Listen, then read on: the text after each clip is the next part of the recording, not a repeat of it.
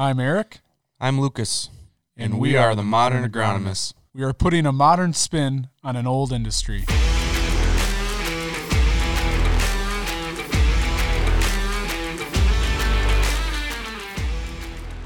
All right, welcome back to another episode of the Modern Agronomist. Today we will be talking with Ben Franz from Country Visions Co-op. Today we're going to focus on some cover crops. We thought it'd be a good idea to bring Ben in. He's had some experience working with cover crops, different species, different timings, different seasons when put on. So thank you for coming today, Ben. Thank you for having me. So how long have you been working in agriculture? Well, I guess I do everything by cropping season, so 2021 will be my 12th season as an agronomist. Prior to that, I would say since probably about 2003, I've been in some sort of the agronomy field or in a different line of work, but still in agriculture. So cover crops, I think they've kind of gained some steam here the last few years. I don't know if you'd agree with that. That's kind of what I've seen. But how long have you been kind of focusing in, or when did you start work with them, I guess, per se? I would say my first experience was probably maybe about 5-6 years ago. I had a dairy producer that needed more forage, so we kind of focused on the rye just to get some spring forage for his heifers, dry cows. That was probably the start of it, and then the year after that, I had a few dairy farms that kind of the same situation, I guess. We were getting a little long on our rotations with corn silage, so we were needing a way to kind of break up the rotation a little bit and possibly the ability to get another year of corn silage in the rotation. So looking at Snap Plus, obviously, we started playing with some different figures, and we found out that if we put a small grain into the rotation, we could actually get another year of corn silage out there. So we ended up going with a lot of barley, a lot of oats, and that's what really kind of started it all. It was something simple that we could do, and it gave us the ability, like I kind of mentioned, to kind of bring that rotation out just a little bit longer. So mostly started working with on the feed end of things to how to utilize or get the most feed for your growers is how you kind of got into this. Yeah, I would agree with that. Absolutely. How did that translate over to a cover crop? How did they say, okay, we're growing this for feed, and then how did the conversation shift and all of a sudden it became a cover crop? Well, I think that probably happened more with just everything that was going around. I mean, every publication, any magazine that you opened up was largely based off of soil health and cover crops, and I think that's what probably led that decision or even that conversation to kind of shift away from just the feed side of things and looking, hey, maybe there's some benefits to planting a cover crop just for that cover crop. Maybe it's from saving the soil or whatever it may be. I think that kind of made that shift to explore it a little further. Yeah, I'd agree that, a lot of these publications coming out is when I really started seeing this stuff the last 5 years. I mean, experience I always thought of a cover crop is if you can't get another crop planted, prevent plant acres or whatever, you're going to throw a cover crop. But obviously there's a lot more to it with, feed needs, soil health needs, erosion needs, all that stuff, which is pretty interesting. The other thing that, at least from my perspective, that we've been finding out is, especially in a lot of the dairies, a lot of the manure applications are happening when the soil's maybe 50 degrees yet, so we know we have a lot of activity. And then you come to plant that corn crop next year, and you kind of sit back and you kind of wonder where all the nitrogen went or even all the nutrients.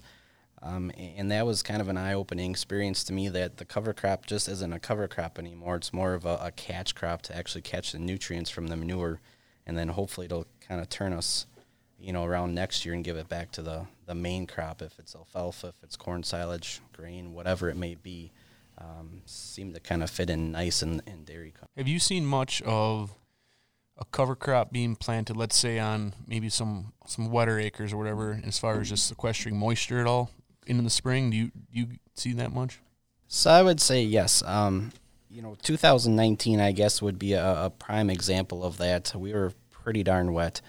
A lot of the planting up in our area, which is, probably the Chilton, Wisconsin and north, a lot of it was done in June. I had a particular grower that I would say probably about 50% of his 1,600-ish acres were planted in May. And I actually remember a specific day I was sitting in my office and I got a phone call and he goes, Ben, I'm going to start planting. And I just kind of sat back and thought to myself, boy, this is going to be a disaster. So I got in my pickup truck and I headed up there, and I was walking behind the planter, and it was an eye-opening experience to me. And basically, to set it up, 2018, it was a wheat field. We manured the wheat. We actually planted a multi-species cover crop, which was a mix of radishes. We had some red clover in there. We actually had some bin run wheat and then rye. And then obviously we had some wheat that was left over, regrowth. Right. And it was just amazing to me. It was, maybe a little bit on the lighter soil, or a little lighter side of the soil. But it was amazing to me that everywhere else driving up there, the fields were wet. Guys weren't able to get in the field and do the tillage, and yet the farmer was actually able to get out there and plant. And what was intriguing to me is there was probably enough biomass from the wheat, maybe even the clover, the rye, that was able to basically hold the planter and the tractor above, basically on the soil surface, and not cause any ruts. The planter was floating across the field beautifully.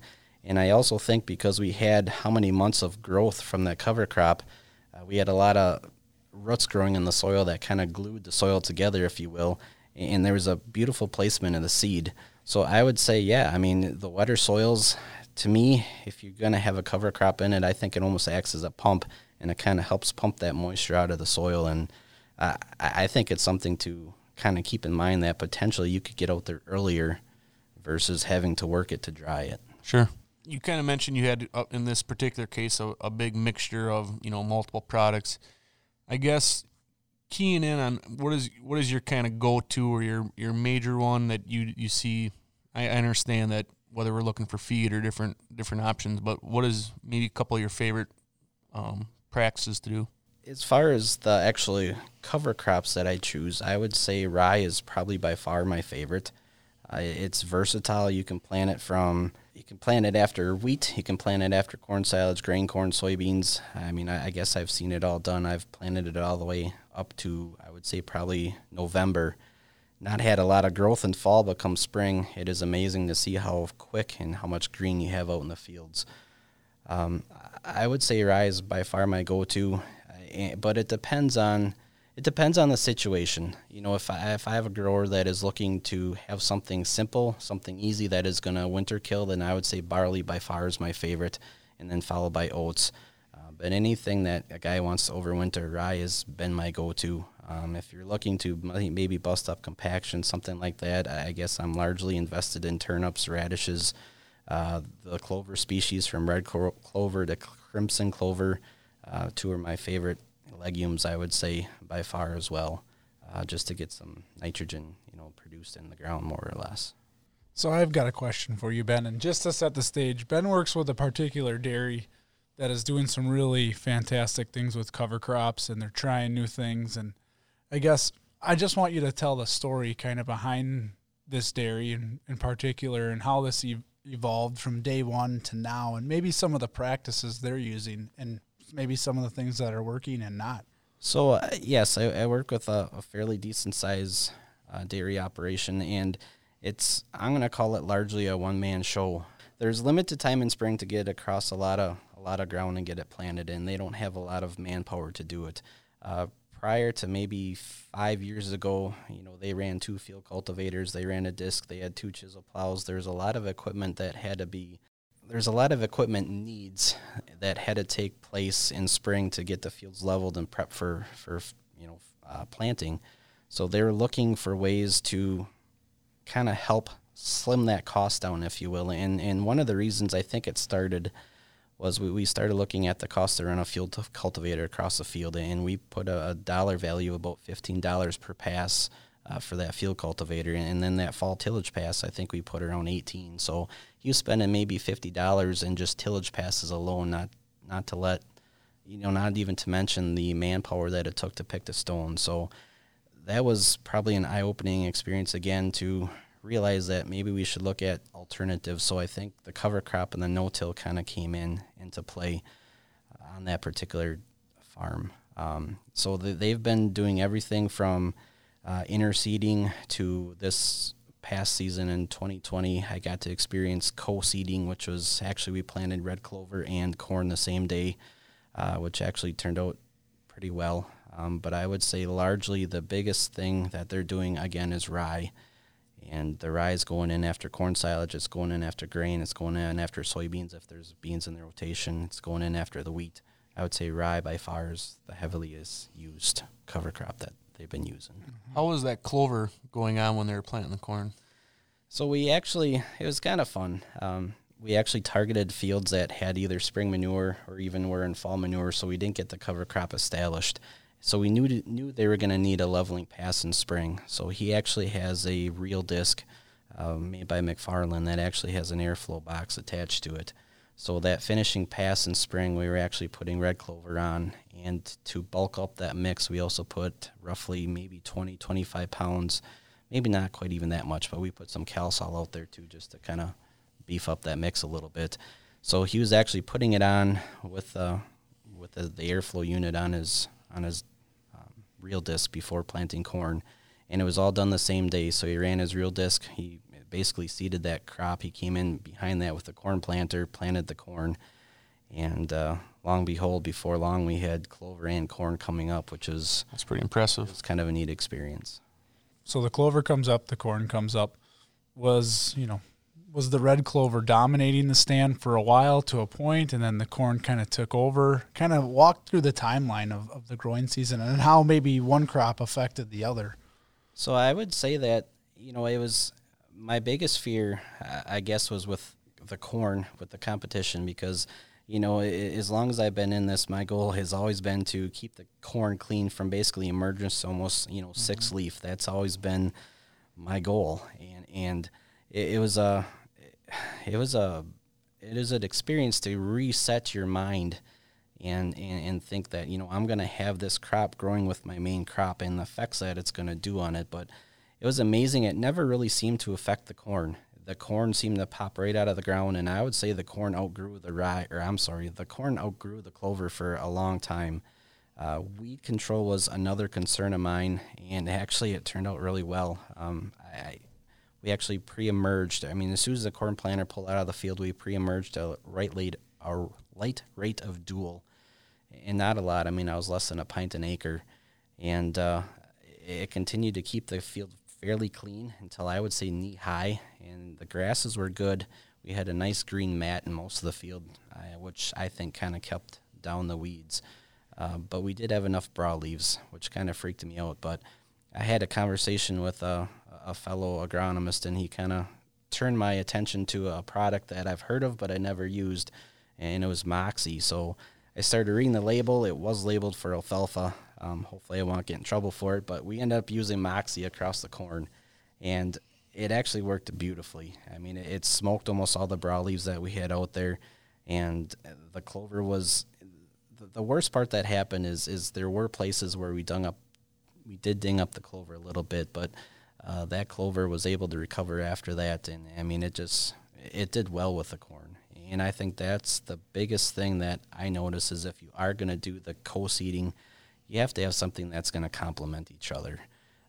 This particular farm as well, we did try to grow cereal rye with the corn, and that is something that I'll never do again. But when you have two grass crops, I think there's too much competition there, and the rye loves nitrogen, loves fertility, and I just think it sucked it all away from the corn, where the clover kind of complemented the corn, and we didn't see the issues.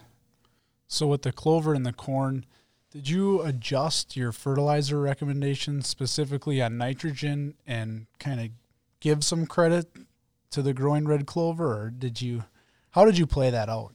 I think that's a great question, but I'm not on this particular farm, I'm not a big user of nitrogen to begin with.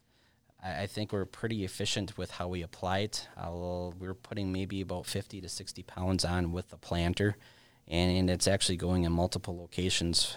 We're actually running it pop-up. They're running a dry 2x2, and we're also running it out of the back of the planter. So placement, I think, is key.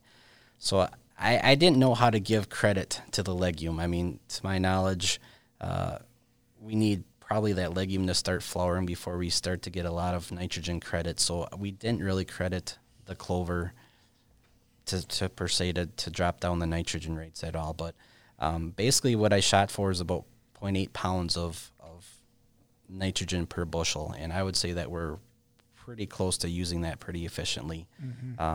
That particular field, we were hitting 234 bushel of dry corn in areas, which we were actually maybe approaching a little less than 0.8 pounds of N per bushel. So I did not use the credit at this time, and it's something to keep in mind, but I don't know how to do it yet. Yeah.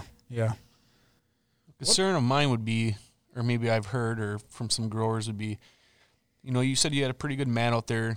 Did you get droughty at all late July where you were noticing that was, maybe taking too much moisture and hurting the corn, or not necessarily? No, I mean, honestly, we did get dry. I mean, I honestly think the rain probably shut off around July 20th, and we didn't get nothing until around mid-August. So we were dry. But no, I mean, if anything, I honestly think because we had a decent mat out there, we couldn't get actually the sunlight down into the rows, and I actually think it maybe stopped some of the evaporation from happening. So again, I didn't see any, bad effects from having that clover out there. One question I have, and maybe we can shift gears here. We talked about the clover, but now the rye. So how does this particular dairy handle their rye? I mean, I've kind of seen a couple different scenarios where people plant green and then make a pass with Roundup or Gramoxone or what have you to burn the rye off. Some people let the rye get as tall as 4 or 5 feet and plant through it. What is this particular dairy doing? So we're actually managing the rye in different ways depending on, obviously, the weather is one play, and how we're going to plant the crop and what crop we're going to plant. So if we're going to stay wet, we don't terminate the rye too soon. We'll actually maybe terminate a day or two before planting or right after the planter. I mean, there's been times the planter and the sprayer have been running in the same field. Basically, the sprayer's been following the planter. So almost everything is planted green on this farm. My biggest fear that we have seen that if we have a decent amount of biomass out there from that rye and we kill it maybe 10 to 14 days before planting, we actually create a mat across the soil and it doesn't get dry. And then we get a lot more issues with the planter running, where if we actually keep that plant or that rye growing and living, it's got more flexibility to it, and that planter can dance across that field a lot easier. So typically the rye is either terminated, like I mentioned, a day or two ahead of the planter or right after the planter, even the same day. But I have not good luck with terminating that cover crop, earlier than that. Yeah.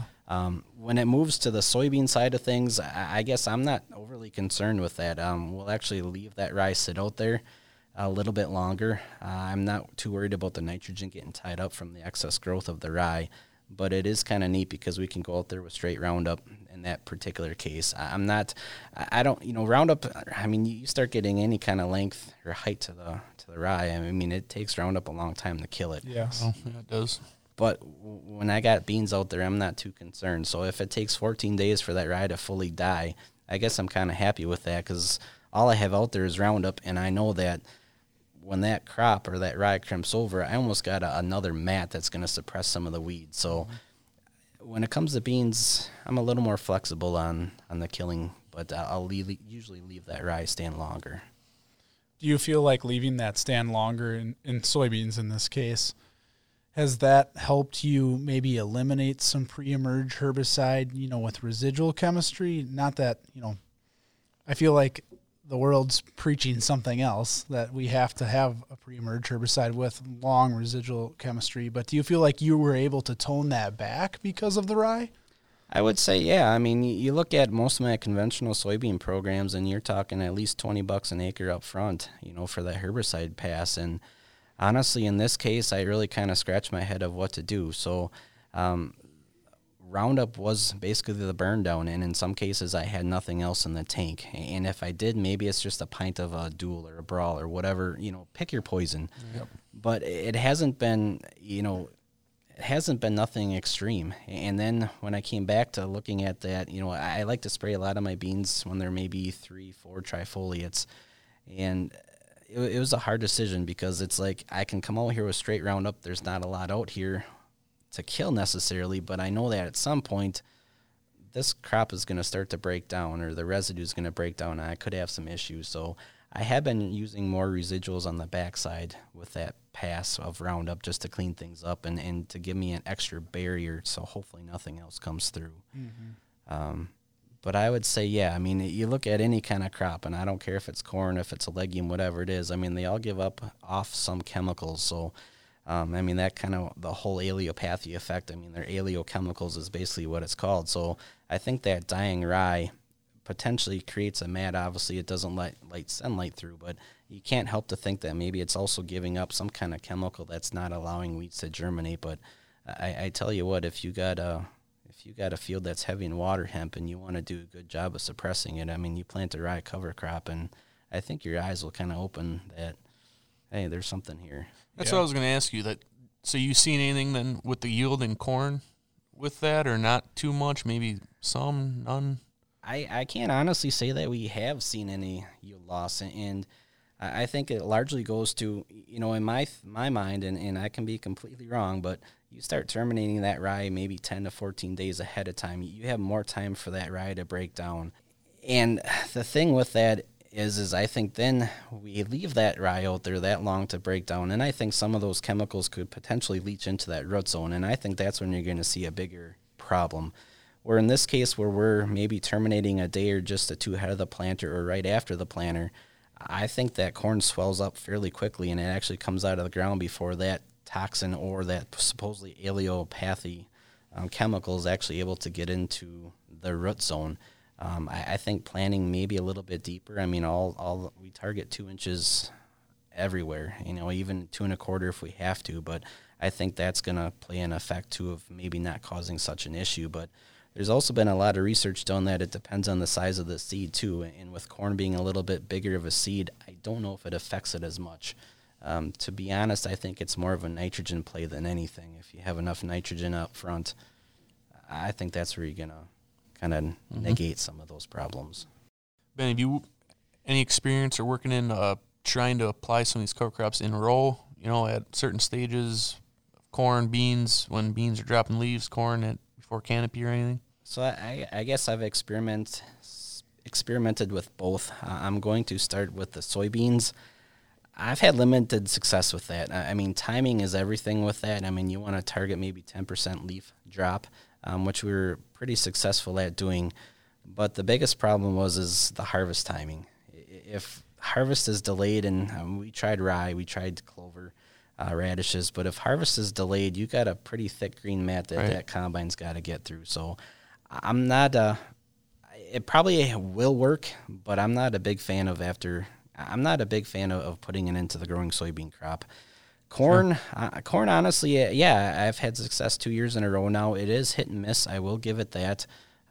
This past year, I experimented with, it was kale, and we had some annual ryegrass and some clover out there, which actually turned out pretty decent. We're targeting probably around that 3 or 4 leaf corn. We have found out that if we get into that 6 leaf corn, our success rate drops pretty drastically. So I would say a 3 to 4 leaf is probably that prime time to get out there.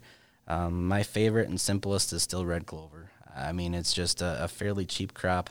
I mean, 10, 12 pounds an acre. You can go out there and you broadcast it, and the success has been fairly decent with that. I would say the only challenge that we have run into is no-till acres, where that ground is fairly hard.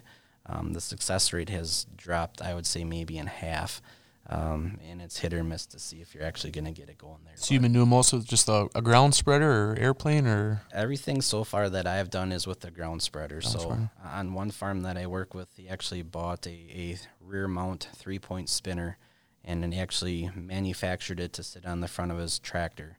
So as he's actually going out there and side dressing the crop, he's also basically spinning the clover on at the same time. So it's a one pass and done. The other farm that is doing some of that interseeding, they actually used a very similar setup that the county owns, which is basically a Gandy airflow box that was basically blowing it in between the rows.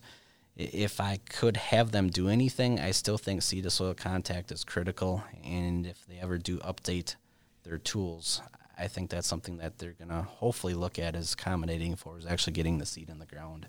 I think it would be a vast improvement, but overall, I guess I'm still pretty pleased.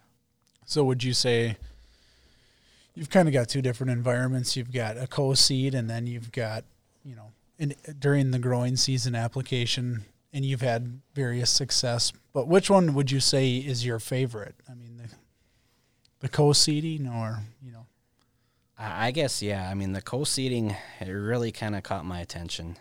The problem that I see with interseeding from some standpoint is, you look at the growing season, and that corn is not necessarily going to compete for nutrients and moisture for that clover, but I think sunlight's the biggest thing. And when you get any kind of growth to corn, I mean, it's going to largely stunt a lot of the crop. And that is the one thing I noticed with the co-seeding is that clover had a longer time to get established before we got shading. So that whole season, we never really lost any kind of ground cover due to a limited sunlight. I mean, we had a nice thick mat for most of the season. And then I tell you what, I mean, once the corn started senescing right before harvest, I mean, it is amazing the way the clover exploded. Where you start looking at the interseeding, it's honestly hit or miss. Depending on how long it takes for that crop to germinate. If it's dry, it seems to kind of slow that germination down a little bit. But the growth rate just doesn't seem to be there. And you almost have to, take that corn silage crop off then if it's for corn silage or even grain corn before you really see that explosion from the growth. Mm-hmm. So I would say the co-seeding is definitely got my attention. Yeah, I think it sounds like, that just is really interesting to me. It sounds like you've been working at this, getting the right equipment for how you're going to do it. If a grower came up to you and said, okay, I'm looking to start to get into cover cropping, where are you going to steer this guy? For first time users that want to, whether it be just soil health or whatnot. Are you looking more at a grass product, or what would your recommendation be for that? If they never had experience with a cover crop, I think the biggest question I ask them right off the bat is if they want it to overwinter. Having that cover crop overwinter, in my mind, is a whole different management style. But if they want something simple, I think it's after wheat. Wheat is a prime time to play in that arena, and it can be simple. You got to realize that you're going to get some wheat regrowth to begin with. So essentially you got some free cover crop out there ready.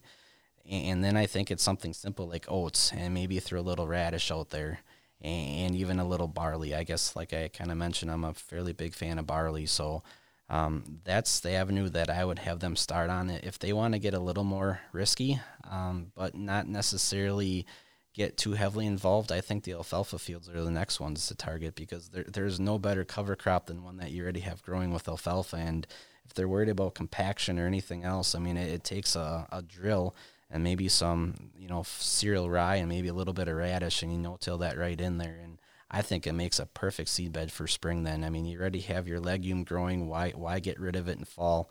Keep it growing.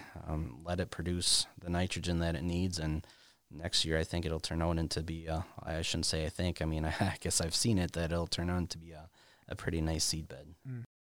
Ben, have you noticed any differences? So I don't know how long this dairy's been doing cover crops, but have you noticed a difference in just their overall seed bed in general?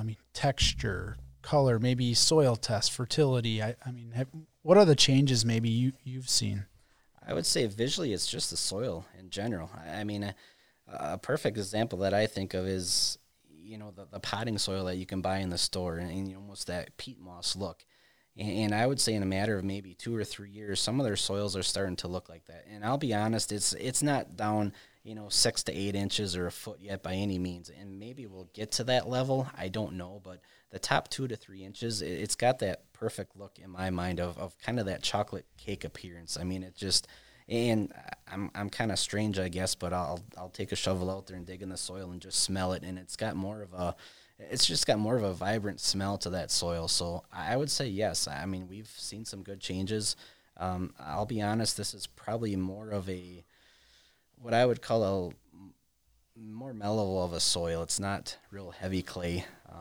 This 21 cropping season that we're coming into, I have a fair amount of cover crops on some heavier clay soil. So that'll be probably a new experience and a challenge for me. But if we can get it to work, I don't know that there should be any excuses of why not to do it. Well, I think we learned quite a bit. There's quite a few different options. I know we get a lot of questions on it. I think there's a lot of interest in it. I guess I'm looking forward to hearing some more of your success stories and some other stuff you're gonna be working with in the future. So, thank you for stopping in and talking with us today. Yeah. Thanks, Ben. Thank you.